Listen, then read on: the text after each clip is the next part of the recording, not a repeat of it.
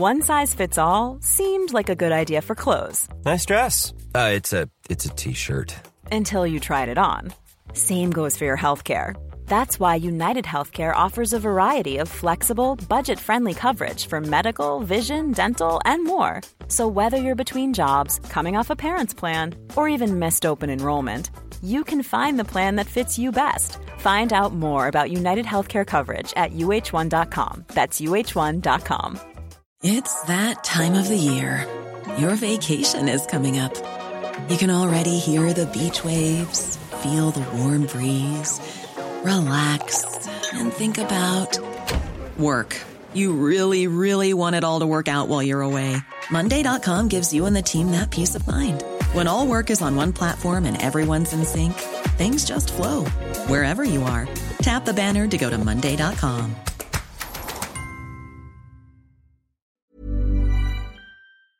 Hello, this is the Prospect Podcast. I'm Tom Clark, the editor, here with your weekly serving of politics. 3/4 of ministers in this government have been appointed since the 2017 general election. In some places, whole departments have had every minister appointed since the new year. And culture. What it's trying to teach us is that when you're trying to take down a president, when you think that this person has done something terribly wrong, it takes an awfully long time, and also that the bar is set incredibly high. And this week we hear from one of the biggest stars of international history, Adam Tooze, who in his new book has switched horses from the early 20th century to the last decade. Crashed is the story of the financial crisis of 2008, and it's causing the world to reconsider the story of the near total breakdown in international finance that happened just 10 years ago this September. I mean, if you have growth of the type that's as all pervasive as the growth in the 90s and 2000s, all sorts of people start getting rich. And that, of course, is the backdrop for the resuscitation of the Russian state as a power actor. Now, Adam appeared in conversation with regular Prospect contributor Duncan Weldon here at Prospect Towers, where they were in conversation to discuss Crashed, and we'll bring you highlights of what they had to say just a little later on. But first, I'm here with Alex Dean, our politics correspondent, and also Samir Rahim, who's Prospect's culture editor. First to you, Alex. I think this week you've been having a think about how long ministers do or don't do their jobs for. It's turning out they often don't do them for very long. I think everyone kind of knows that there are big government resignations, and these get all the headlines and all the attention. David Davis is one big example. Recently, Boris Johnson is another. And it's understandable that there's a lot of focus on those. But what's really interesting, and what I've been talking to kind of some researchers and think tankers, this academic Gavin Freegard, who knows about this sort of thing, is the churn lower down in the system. And they get less headlines. You know, these are ministers, famously, I think a New Labour politician called them the ministers for paperclips. They're not always kind of the most glamorous jobs, but they are important, and churn at those levels kind of does have real ramifications for the kind of how well-oiled a department is. And they're often kind of at the coalface and pushing through legislation and so on. And it turns out the churn is really quite serious. 3/4 of ministers in this government have been appointed since the 2017 general election. And in some places, whole departments have had every minister appointed since the new year. So the Ministry of Justice is totally a new cast, new lineup in recent months. 3/4 since the election that was only, seems like last week to me, but last year. I mean, that is staggering, isn't it? When you think it normally takes people a year to get into the swing of any job. Yeah, I think you've picked up on the crucial point there. I think the really important thing is the fact that every time there's kind of a change in the cogs, a change in the government machinery, there's kind of a learning process. The minister has to work out kind of where the kitchen is to make their tea, but then a lot more serious things too. And they have to, there's an adjustment for the staff lower down. And it can really be quite a struggle if you get a minister who doesn't kind of come in with a running start, let alone if it's every minister in the department. So I think this has real implications for good governance, and we all know there's a problem with Brexit kind of posing a big challenge, but there's this kind of structural issue too, which can't be making things any easier. There's a language, of course, of any of these departments to learn, isn't there, Samir? Absolutely. But I was wondering whether it's very good news for Sir Humphrey, because you've got all these new ministers coming in, and they have to learn the ropes, and they have to be told how to do things. And I wonder whether the civil service becomes more influential and powerful in this situation where the ministers don't get to learn the tricks of the trade, as it were. I think that's probably absolutely right, actually. I think that civil servants are kind of going to be the ones guiding the new ministers through, and with that comes kind of a little bit cheekily, a little bit sneakily, kind of a bit of influence too. And I'm sure it won't come as a shock to our listeners that civil servants, despite being kind of often in the back rooms, can be very influential indeed. But they're new in the job. They don't know the language. They don't know the policy terrain. And they're all obsessed with something else, which is like Brexit, the deal the country's going to get or not get. And also the political ramifications of that is Boris up and Jacob down and all the rest of that. Yeah, there's a huge amount going on, huge amount of uncertainty swirling around. And I think something that's really quite troubling is the Brexit use of government bandwidth, and the fact that a lot of these new ministers are in departments that have crises of their own away from the Brexit terrain. So I was talking about the Ministry of Justice earlier, which has had every minister's new there. There's a crisis in prisons. It's something we've written about in Prospect. It's an enormous crisis. Whole wings are being taken over as crises break out, and that's really something where you want experienced ministers who have been in the job for a while, coaching any new recruits through. You don't really want civil servants having to completely take the reins there, I wouldn't think. Blimey. Now, Samir, you've been thinking about podcasts and things that give us a calmer, longer view on things. Is that right? Absolutely. One in particular, which is a podcast called Slow Burn, which is done by Slate and presented by Leon Neyfakh. It came out last year, the first series, and it was about Watergate. But it was a bit different to your usual documentary that you might see on BBC 4 or Radio 4. So it was 8 episodes, and each one went into quite a lot of detail about the Watergate scandal. But it presented the whole scandal as though it were unfolding almost in real time now. So it took you down the blind alleys or the things where people really thought this was the time that Nixon was going to get what he deserved and then didn't for ages and then won an election extraordinarily. It's an interesting way of presenting history. They're just doing the Clinton-Lewinsky scandal now. I think they're up to episode 3. And what I find so fascinating is that there were all these bubbling up early scandals which finally led to the Lewinsky investigation, things that I vaguely heard of but didn't really know much about. Troopergate from 1992, where Clinton was getting his aides to procure women for him. Who exactly Vince Foster was, what exactly Whitewater was. So it takes you down these little byways of history. What both series show is that you really have to get people on tape to actually nail them, both in the Watergate scandal and the Lewinsky scandal. It was only because, first of all, Nixon was heard on tape that he had recorded himself admitting that he knew about Watergate and was involved in the cover-up. And then Linda Tripp recorded Lewinsky saying that she'd had an affair with Bill Clinton, that the politicians were eventually caught out. So the unspoken idea behind it is that how are we going to get Trump? And in a way, we're living through the same sort of weekly excitements and, wow, there's a Trump-Cohen tape. What does that actually mean? Or has Cohen flipped? Or is the latest person to resign from the cabinet going to be the final thing that takes down Trump? What it's trying to teach us is that when you're trying to take down a president, when you think that this person has done something terribly wrong, it takes an awfully long time, and also that the bar is set incredibly high for removing a president, which is really as it should be. Although, like you make the point about the tape, of course, we got the most appalling tape about grabbing women by the pussies and all this kind of thing from Trump in his own voice just before the election, and that didn't do for him, did it? No, not at all. And the parallels with 92 are quite interesting because Bill Clinton essentially admitted to, I think, having problems in his marriage, and then there was the Jennifer Flowers affair. So people knew, really, that Bill Clinton was, they knew what he was.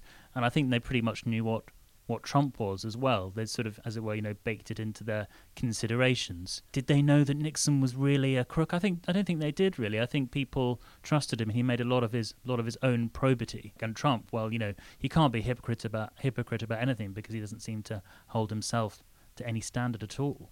So can you imagine, Alex, any kind of, I don't know how closely you follow it, but any kind of smoking gun, as it were, equivalent to the Nixon tape coming out and doing for Trump?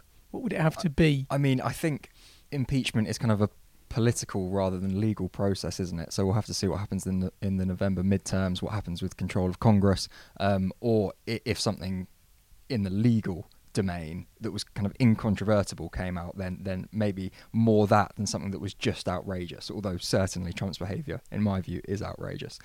Samir, there's just something that I wanted to return to that you were talking about, and that's the form of the podcast. And in many ways, actually, it struck me as anti-journalism in a way, because whereas we kind of settle on a strict narrative, plonk it right at the top and kind of follow through from there, this sounded much more of a kind of diffuse, slow burning kind of thing. Does that sound fair? Well, exactly. The title is Slow Burn, and so when you look at when you have such a famous event like Watergate, let's take that for example, it's so difficult to look at it without thinking of the final result. And if we were to write a piece about it, we would try and boil the story down to a coherent narrative. Of course, the way the world works is it's not a coherent narrative. There's all sorts of blind alleys that you go down, things that seem to be really important one week and then 3 months later everyone's completely forgotten about.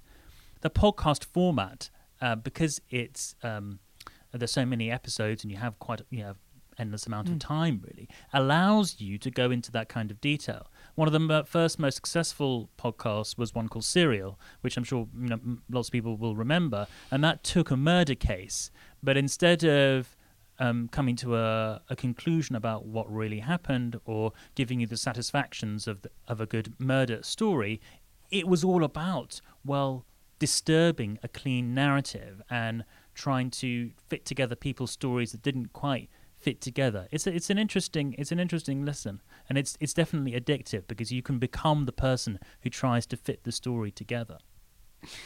Do email in with any suggestions you have for avenues Prospect could explore in this format. But now, let's move to our main event for this week, which, as I mentioned before, is the edited highlights of an evening that we had here with Adam Tooze, the Columbia historian who came to discuss his book on the financial crisis, Crashed, with our friend Duncan Weldon. We start off with Adam here talking about the extraordinary global financial system, the huge banks in it, and what it really means to say that a bank has become too big to fail.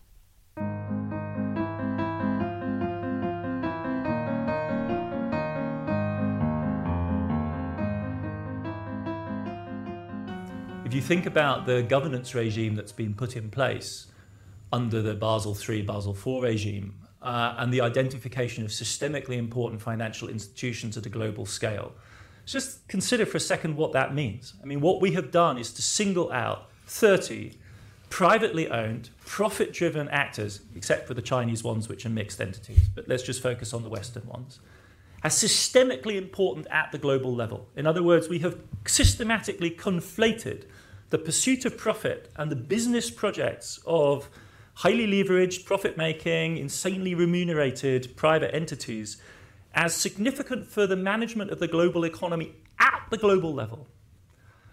And that ruptures a whole series of firewalls which are supposed to divide the regulation of private activity from the public affairs of the Commonwealth and the Commonweal. Because what it basically says is we're inescapably entangled with the well-being of these businesses. Concretely, at the level of managing those firms, what that means is ensuring they're adequately capitalized. And if you look at the American stress test to see what counts amongst the resources that they're going to deploy, it includes essentially the accumulation of pre-provision net revenue, which, if not exactly profit in accounting terms, is a very close relation of profit, retained profit. And so what we're effectively saying is at the global level, the governance of the modern economy and the overwhelming and overriding priority of governance is going to be essentially ensuring, monitoring, cosseting the profit making of this group of firms. Because if they earn too much, that might be a problem. If they might be doing very risky things. If they earn too little, that's a problem too. And that is an extraordinary transformation in the relationship that was presupposed between markets, the economy, and national government. I mean, it ruptures the alignment that you would imagine between, it doesn't so much say, what's good for GM is good for America, so much just to simply say, in the interests of the whole, we need to ensure that this bank survives and remains stable. So it's an incredible kind of shift in the way in which we understand what government's about. And it's the perpetuation, if you like, of the really dangerous and toxic politics of the bailout itself, where you say we need to save Wall Street to save Main Street. And what we're saying now is not only that, we have to perpetually look to the well-being of this group of firms for fear of them destroying the system. And the weird thing is that is progress. That's progress on where we were in 2008, when many policymakers were blindsided when these systemically important firms got in trouble. If you think back, if you look at... I just the other day was thinking about Samuel Huntington's phrase, Davos man. Sort of the mid-2000s, the kind of person who, spends a lot of time in the lounge at JFK and Heathrow, flying between the two, goes to Davos, works for probably one of these large systemically important institutions, and Davos man, thinks they've stepped beyond the nation state, and in many ways they have. But if you go back to 2 or 3 years before the crisis, in some ways only Davos man had noticed this. National policymakers hadn't. Well, the odd thing about it is we've been saying this. This had been part of the verbiage of globalisation ever since the 1970s, all the way back to the original conversation about globalisation. This had been the mantra, that global corporations were increasingly taking over. And that's the key point. The key point, for those not read Crash, is that we shouldn't be thinking about a North American banking system or a European banking system. There's a North Atlantic banking system, and that, when you're then talking about the crisis, it all becomes one crisis. It's not that we have a subprime crisis, a US crisis, and then later a European one. To just add one more, familiar element to this picture, it's that, I'm sure in America it's just the kind of stock in trade of everyone in policy, but it's the divergence between, average GDP per capita and median incomes in the United States. And one continues to grow as though we were still in the old world of the 1950s and 60s, in which economies grow and everyone benefits and everyone gets their share of the pie. And in fact, the median income has basically flatlined, especially for male workers, since the bicentenary in 1976. And there's basically been no gain. So again, what you're seeing in each one of these facets of economic policy discussion is a dissociation of what in the 1950s made sense. Namely, Americans lived in American communities, worked for American companies, were governed by the American government, traded as an American firm or with the wider world. Exports were produced by Americans, and then imports were produced by foreigners and imported to the United States. And that model has been blown apart systematically in area after area. And 2008 is the moment where international macro just evaporates of this problem. And that, of course, is technically, you say, we make progress into this world. But what we completely lack is the political language to recapture the logic of government in that case.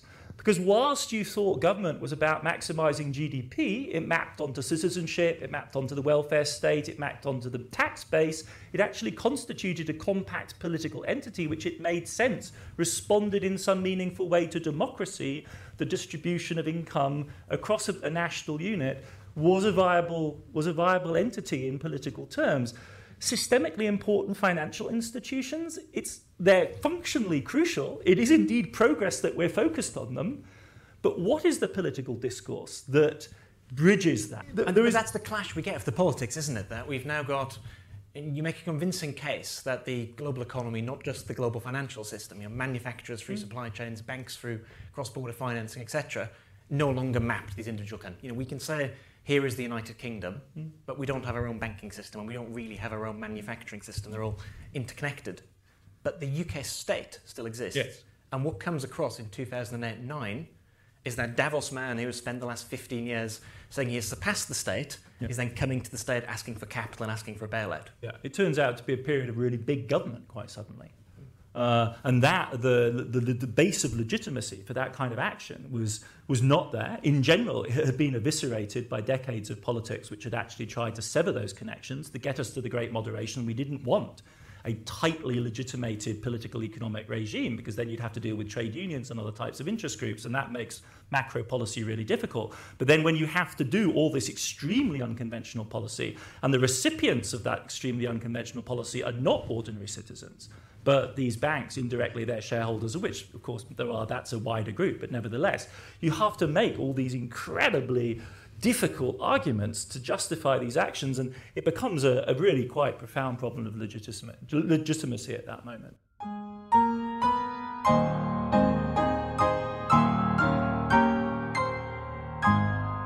was thinking back to your comments towards the end there, some fairly chilling comments on when you're talking about Ukraine and violence, the use of force, and how, when you're thinking about Eastern Europe, you do have to be aware that Russia is very actively in Georgia in 2008, and Ukraine subsequently used violence. That it was very easy in the mid-noughties, in the 90s, to think we'd move beyond that, but we are still in a world that is contingent. We are still in a world where military force may be used, but surely this complicates the picture in terms of the decline of the state. Because to misquote Stalin, how many divisions does Citigroup have? Mm-hmm.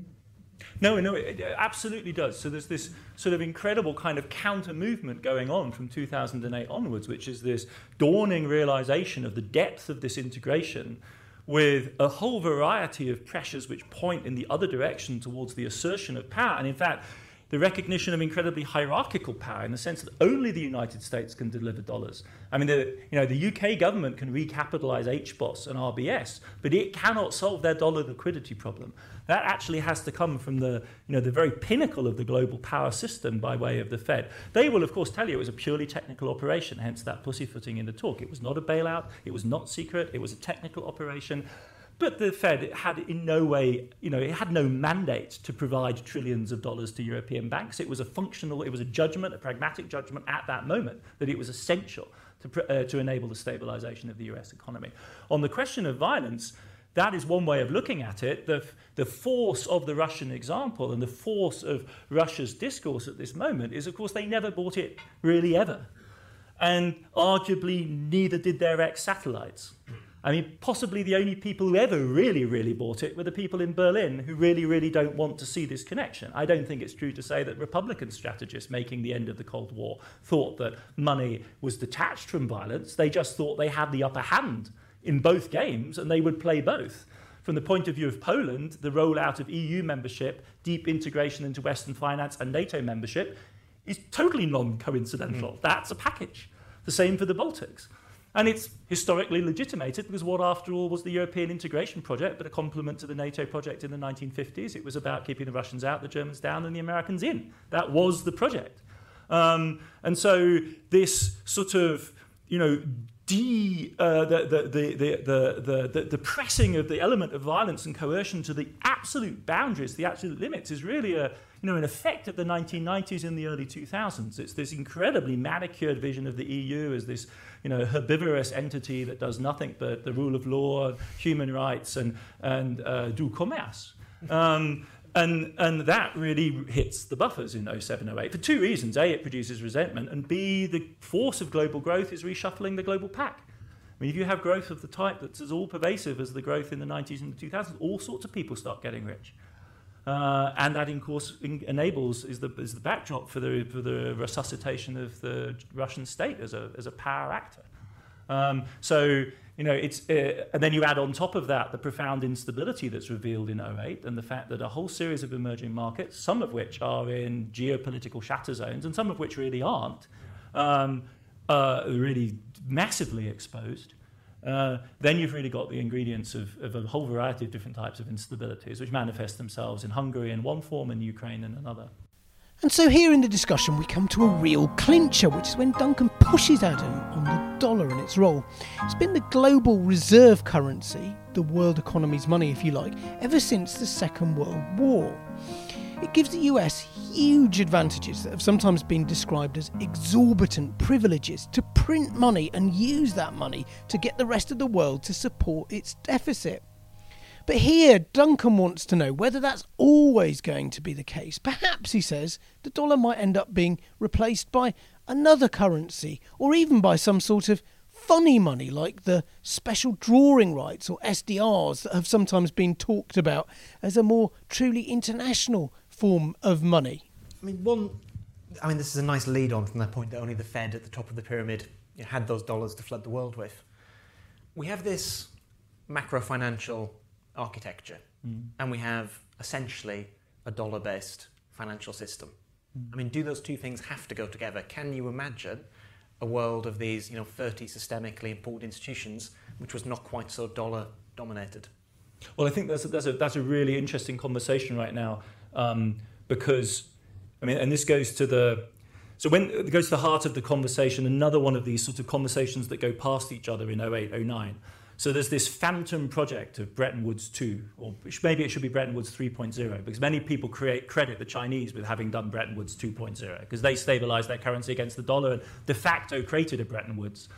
And there is a live discussion, particularly on the left. This is seen as a progressive project. People like Joe Stiglitz, by way of the UN, saying we need a new Bretton Woods, at which we will agree a new structure for the global currencies, which will be like a Bretton Woods meeting, government to government, and we'll agree to replace the dollar with the SDR.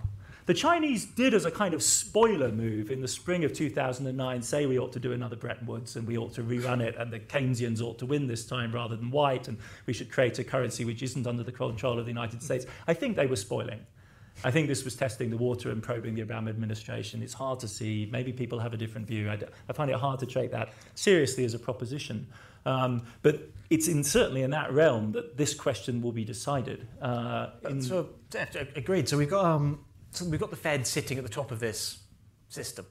How sustainable is a model which is based on, deals between central bankers, no exposure to popular politics or democratic legitimacy? Because you make the case, I think convincingly, this is what, we just had an awful decade for the global economy, but it could have been an awful lot worse.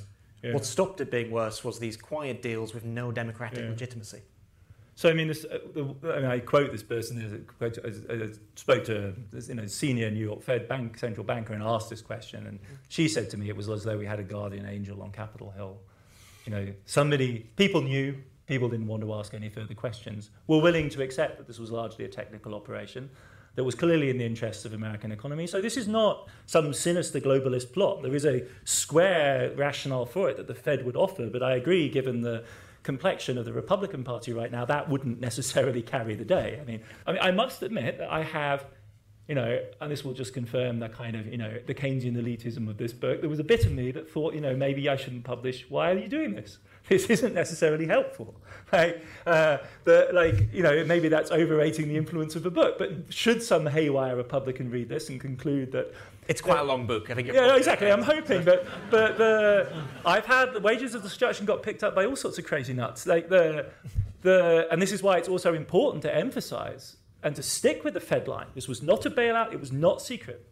That's true, and that's important. No one's cons. No one knew to ask. Right?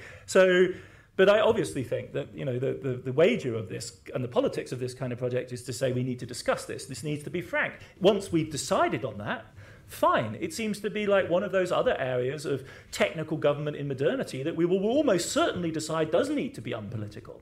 But it wouldn't be a bad idea to actually be clear about what these entanglements are and what the stakes are. That was Adam Tooze there, and you can read Duncan Weldon's review of his book Crashed on our website at prospectmagazine.co.uk. The September issue of Prospect is out now, and I'm pleased to say we've got more exclusive writing by Adam Tooze in that on his story about the bank, the European Central Bank, that almost broke Europe. But we're headlining this month on Israel and Palestine and whether it's time to throw out old thinking in favour of a one-state solution. So look out for that in all good news agents. Many thanks for tuning in. I'm Tom Clark, the producer was Jay Elwes, and as I mentioned, you can read Duncan's review of Adam's book and loads more on economics, culture and politics on our website, prospectmagazine.co.uk. And while you're there, I'm sure you'll notice that our subscription rates are very reasonable. So do have a look and do be sure to tune in next week to the Prospect podcast once again.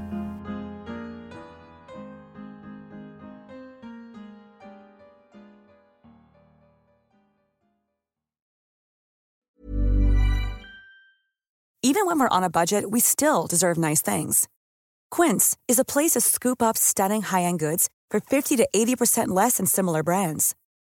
They have buttery soft cashmere sweaters starting at $50, luxurious Italian leather bags, and so much more. Plus, Quince only works with factories that use safe, ethical, and responsible manufacturing. Get the high-end goods you'll love without the high price tag with Quince. Go to quince.com/style for free shipping and 365-day returns.